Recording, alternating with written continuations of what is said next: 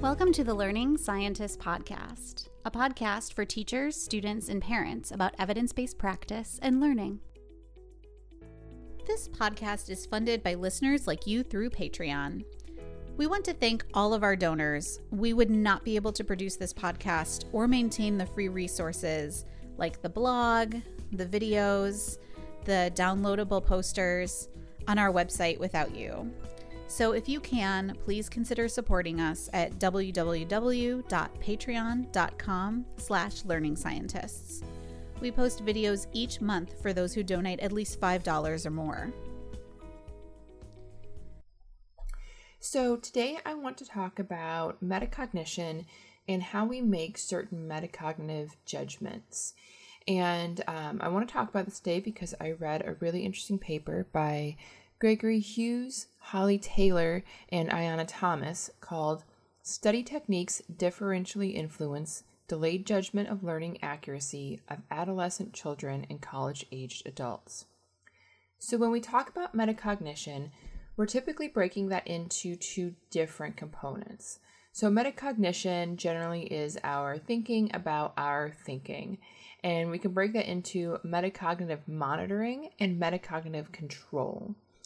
When we talk about metacognitive monitoring, we're talking about our ability to more or less accurately think about our thinking. And because we're interested in memory, we're going to talk about our ability to accurately assess our memory. And that's really important because that helps us make decisions about that, about our memory and what we should be doing. So let's say you have a test coming up that you need to study for. You probably aren't going to have a whole bunch of time to study for this test. You're going to have to make some decisions. Maybe in some ideal world, you'll have limitless time and energy to devote to studying, but usually you've got to make some choices. So you need to know what information is worth your time reviewing. That is what you're going to get the most out of reviewing because you're not as strong on it. And what information you can kind of just set aside because you're pretty good at it. So the metacognitive monitoring, being able to judge or accurately tell whether or not you'll be able to remember the stuff later on a test, is important because that helps you make study choices. You'll know that you're weak in one area and maybe strong in another. And then based on that, you'll do some sort of metacognitive control. So based on your knowledge of what you know and don't know and how you think your learning works, you're then going to engage in some sort of study technique. Probably one, or hopefully, one of the 6 different learning strategies that we talk about all the time. But you can't decide which one to engage in until you think that you need to actually use it. So today we're going to talk specifically about metacognitive monitoring. We're talking about judgments of learning in this specific study. Judgments of learning are a predictive metacognitive judgment. So a judgment of learning, or a JOL, is when you think ahead to some future event and predict how well you think you'll perform. So back to the example of studying for a test. Let's say, again, you have a test coming up and you think, okay, well, all of this information on, let's say it's a math test. You say, okay, I'm really good on subtraction. I feel really confident on that. I think I'm going to get like 95% of those subtraction questions because I'm really good at it. Versus maybe long division still causing me some trouble. I'm not so great at that. I think I'm only going to get like 40% of those, right? So you make some sort of predictive judgment about how well you think you're going to be able to do, some judgment of your learning as assessed at some future event. And the way we make these judgments depends on some kinds of cues. And that's what this paper wanted to look at. So again, the paper is Study Techniques Differentially Influence the Delayed Judgment of Learning Accuracy of Adolescent Children and College-Aged Adults.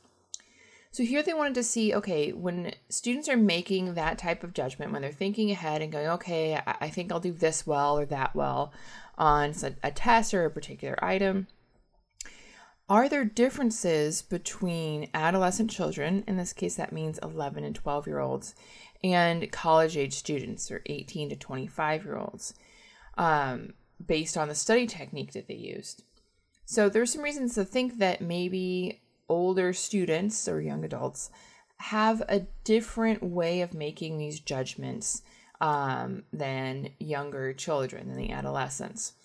They have much more experience making these types of judgments, where they've been in school for longer, and they're at a different developmental stage. Certainly 18 to 25-year-olds we think are pretty different from 11 to 12-year-olds. So I really like this paper because I like that they were directly comparing the college-age students and the adolescent students. I read a lot of papers where we're typically either looking at the college-age students, 18 to 25-year-olds, or younger students. So I'd like to see this direct comparison and this discussion around, well, are there differences in how they make these judgments, and what might those differences be? So in their set of experiments, they had students study paired associates. So these are word pairs where students are given an opportunity to study the word pairs, and they're told, okay, these two words go together. And when you see the first one at some future test, your job is to be able to remember the second one. So, for example, in this study, one of the word pairs was moon and galaxy. So the next time you see moon, you're supposed to write down galaxy, or you're supposed to be able to recognize galaxy. That is the pair that goes together. And they had 3 conditions, 3 different groups.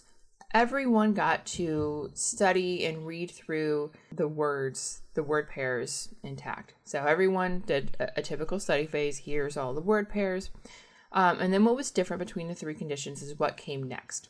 So in one condition, what came next was just a simple restudy opportunity where they got to go through those words again and reread them or restudy them. In another condition, they had what was called elaborative encoding. And this is a pretty effective study technique. Elaborative encoding is where students are asked to come up with a third word that's going to link the 2 words. So if you have moon and galaxy, you might come up with space as some concept that's going to link those 2 things together, right? Both of those things have to do with space. And so if you see moon and you go, oh, moon and space, that's right, galaxy is that second word I'm supposed to be remembering. So we know the elaborative encoding is pretty useful, pretty effective for helping improve your memory, right? It's elaboration, and we talked about how elaboration is very good for your memory. The third condition was retrieval practice. And retrieval practice, they were given the word moon, let's say, and a blank space, and asked to type in the word that's associated with moon. So in this case, galaxy. So those are the 3 conditions.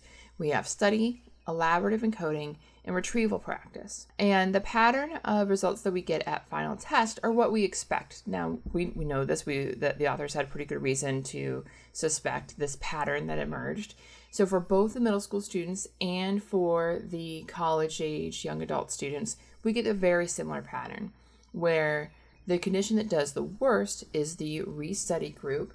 For the middle school students, that restudy group got about 60% correct, and for the college-age students, it was about 50% correct. The condition that performed the next best then was elaborative encoding. In the middle school students, that was 75% correct, and in the college students, that was 70% correct. So, again, that's about what we expect. We know the elaborative encoding is going to be effective, so we saw in both groups that they improved when they did elaborative encoding at study. And then finally, for retrieval practice, for middle school students, that got them to 84% correct at final test. And for the college-age students, that got them to 79% correct. So very similar pattern across all 3. In middle school students, we have about 60, 75, 84, 85%. In the college-age students, it's 50, 70, 79. So the numbers aren't exactly the same, but the pattern's generally the same. They do okay, very middling with the restudy, much better, or at least quite a bit better in elaborative encoding, and best when they have retrieval practice. Now, the authors weren't really that concerned with this final test performance. Like I said, we already kind of predicted this. That's really not that much new. What they were really interested in was how accurate their metacognitive judgments, their JOLs, would be based on the study technique that they used. So when we talk about accuracy in JOLs, there are kind of 2 different ways to do it. You can talk about relative accuracy versus absolute accuracy. In this paper, we're going to be talking about relative accuracy, but just to go over the difference between those two things. In my initial example for this, I said, okay, for subtraction, I'm going to do really well. I'm going to remember like 95% of this. And for division problems, I'm going to do really poorly. I'm going to remember, maybe I said 40%, right? So you could look at my final score on division and subtraction questions and directly compare it to those estimates I gave. Let's say I only remembered 80% of the subtraction problems as opposed to the 95% I gave. And let's say instead of remembering 40% of the long division problems, I remembered 50%, right? So I'm off.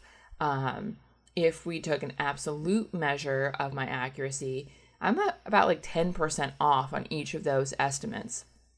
So maybe my absolute accuracy isn't that great. But relatively, I still predicted the same pattern, right? 80 and 50 is not as big of a difference as 95 and 40, but it's still in the right direction, right? It's the same pattern. So the relative accuracy is pretty much on point, but the absolute accuracy is not. In this paper, they're looking at relative accuracy of the JOL estimates that the students gave. And we summarize relative accuracy using a correlation score. So it's just like any other correlation where a 1 means that they were absolutely perfect. A 0 means there's just no pattern, no rhyme or reason really to how they were making these estimates. And a -1 means like there was a pattern, it just happened to be the exact opposite of what happened, right? So no one had a negative score, so we don't have to worry about that. So again, the closer to 0, that means there's no discernible pattern. The closer to 1, that means that there is a pretty solid pattern and it's right on point. So for the middle school students, when they were predicting, so after they'd gone through and done either the restudy, the retrieval practice, or the elaborative encoding, they were asked to make a JOL. How well do you think you're going to do on an upcoming test? And for them, they were asked how well they thought they would be able to recognize the second word in the word pair in a multiple choice test.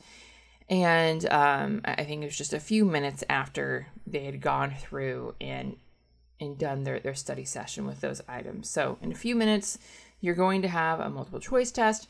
What's the likelihood that you think you'll be able to remember this item or recognize, actually, what's likely that you think you'll be able to recognize this item on the upcoming test?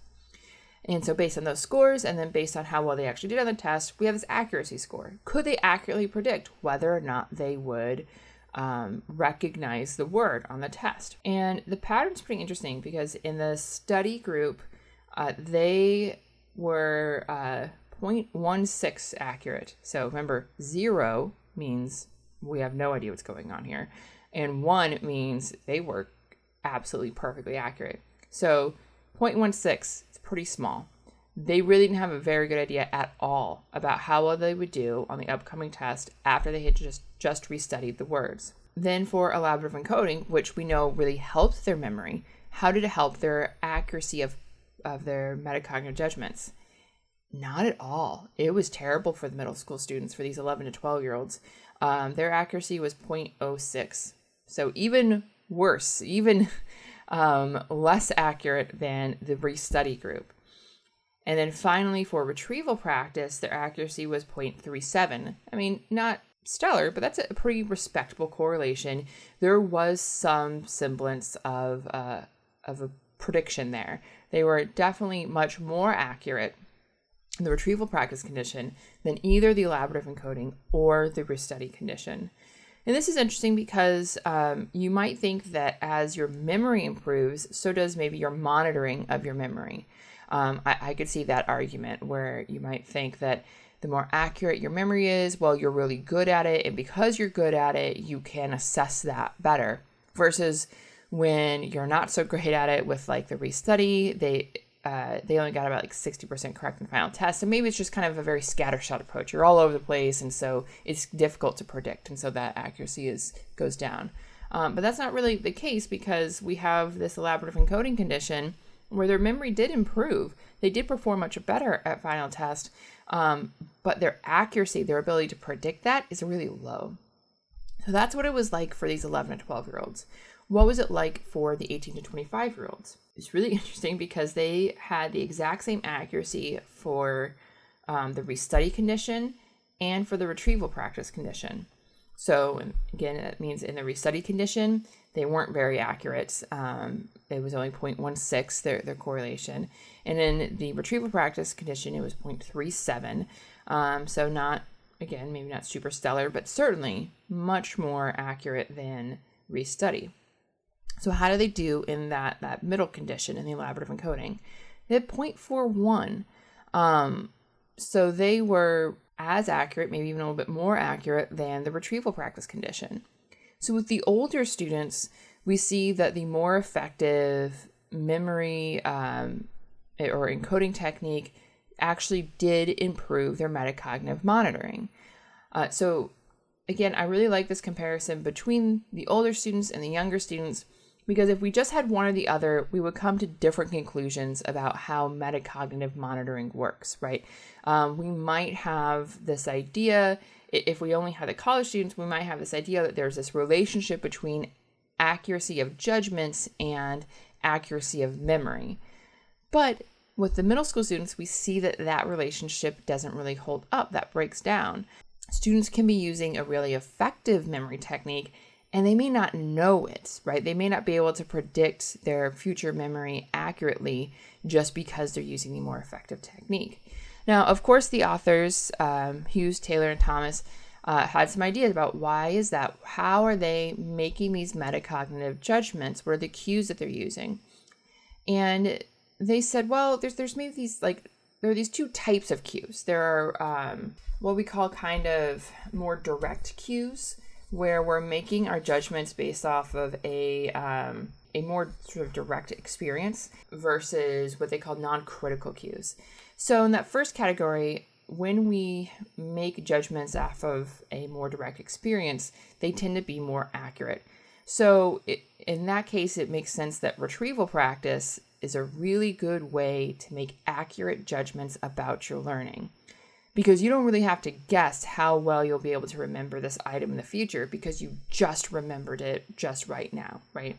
So you can practice recalling information, and based on how well you feel you're able to do that off of that much more direct experience, you can make a more accurate judgment. Again, these aren't perfect, right? No one's getting a correlation of 1 with these, but certainly the types of internal judgments are much more accurate when you've actually gone through the practice of retrieving something. Now, there are other cues that we use to determine how well our memory works. We don't always go through and practice recalling information. So they talk about non-critical cues or non-critical recollection. These are kind of like contextual details. So not the word itself coming to mind, but remembering the context in which you read the word, and you knew the types of things associated with that word. And for these non-critical cues, for these contextual details, elaborative encoding is all about that, right? So in our example of moon and galaxy, and you have to come up with that third word, what we call mediator, you have to come up with space. That's a contextual detail, right? You're thinking about what is the context of these words, what relates those two words together. And so their argument is that it seems like the older students are much better able to deal with the contextual details. They can make predictive judgments based off of contextual details, versus the younger students, these 11 and 12-year-olds, they don't really have that skill yet. They don't make their memory judgments based off of those contextual details. And this is, again, I think this is an important piece of information to have when we're talking about helping students monitor their own learning, when we're talking about helping students to get effective study habits. So it's important to know that when students are making these judgments, when they're sitting down to study for a test or to figure out whether or not they need to study for a test, the way they make those judgments is different. And it's different probably depending on a few factors. This suggests that age, and here I think age is really a proxy for experience, is going to be one of those factors. Younger students, certainly 11 to 12, and I imagine younger than 11 to 12 as well, don't have the ability to make these metacognitive judgments on the non-critical cues, on the contextual details. So they aren't going to be that accurate in predicting their own learning if they don't have a more direct experience with it. So I think retrieval practice is always great and always important, but I think it's especially important for younger students to help them with their own learning, to help them manage their own learning. If we have them do other also effective study techniques, just need to keep in mind that it would be a good idea to, in addition to having them do that, to having them do elaborative encoding, they might need to practice retrieval as well, if we're talking about having them monitor their own learning and be in charge of studying on their own. Now, it might be the case that we don't have to worry about them studying on their own, that no matter how they feel about their learning at that particular moment, they should always go through maybe the same study exercises when they're preparing for an exam. And that's fine too, right? That's another way of getting at this sort of weaker metacognitive skill that they have. But with college age students, certainly we expect these older students to be much more in charge of their learning, to make more effective and more nuanced study choices based on what they're doing. We expect them to be much more independent. So it's interesting and I think rather comforting that they are better able to do that, that they can make more accurate judgments when they are still using these effective study techniques. And I think that's another important point here, is that they still need to do an effective study technique, and that the effective study technique is not only good for future memory, but it's also good for their metacognitive monitoring and their ability to think about their memory. So that's my discussion on metacognitive monitoring and the differences that we see between college age students and adolescent students. This episode is funded by listeners like you. To support our work and gain access to exclusive content, visit our Patreon page at www.patreon.com/learningscientists.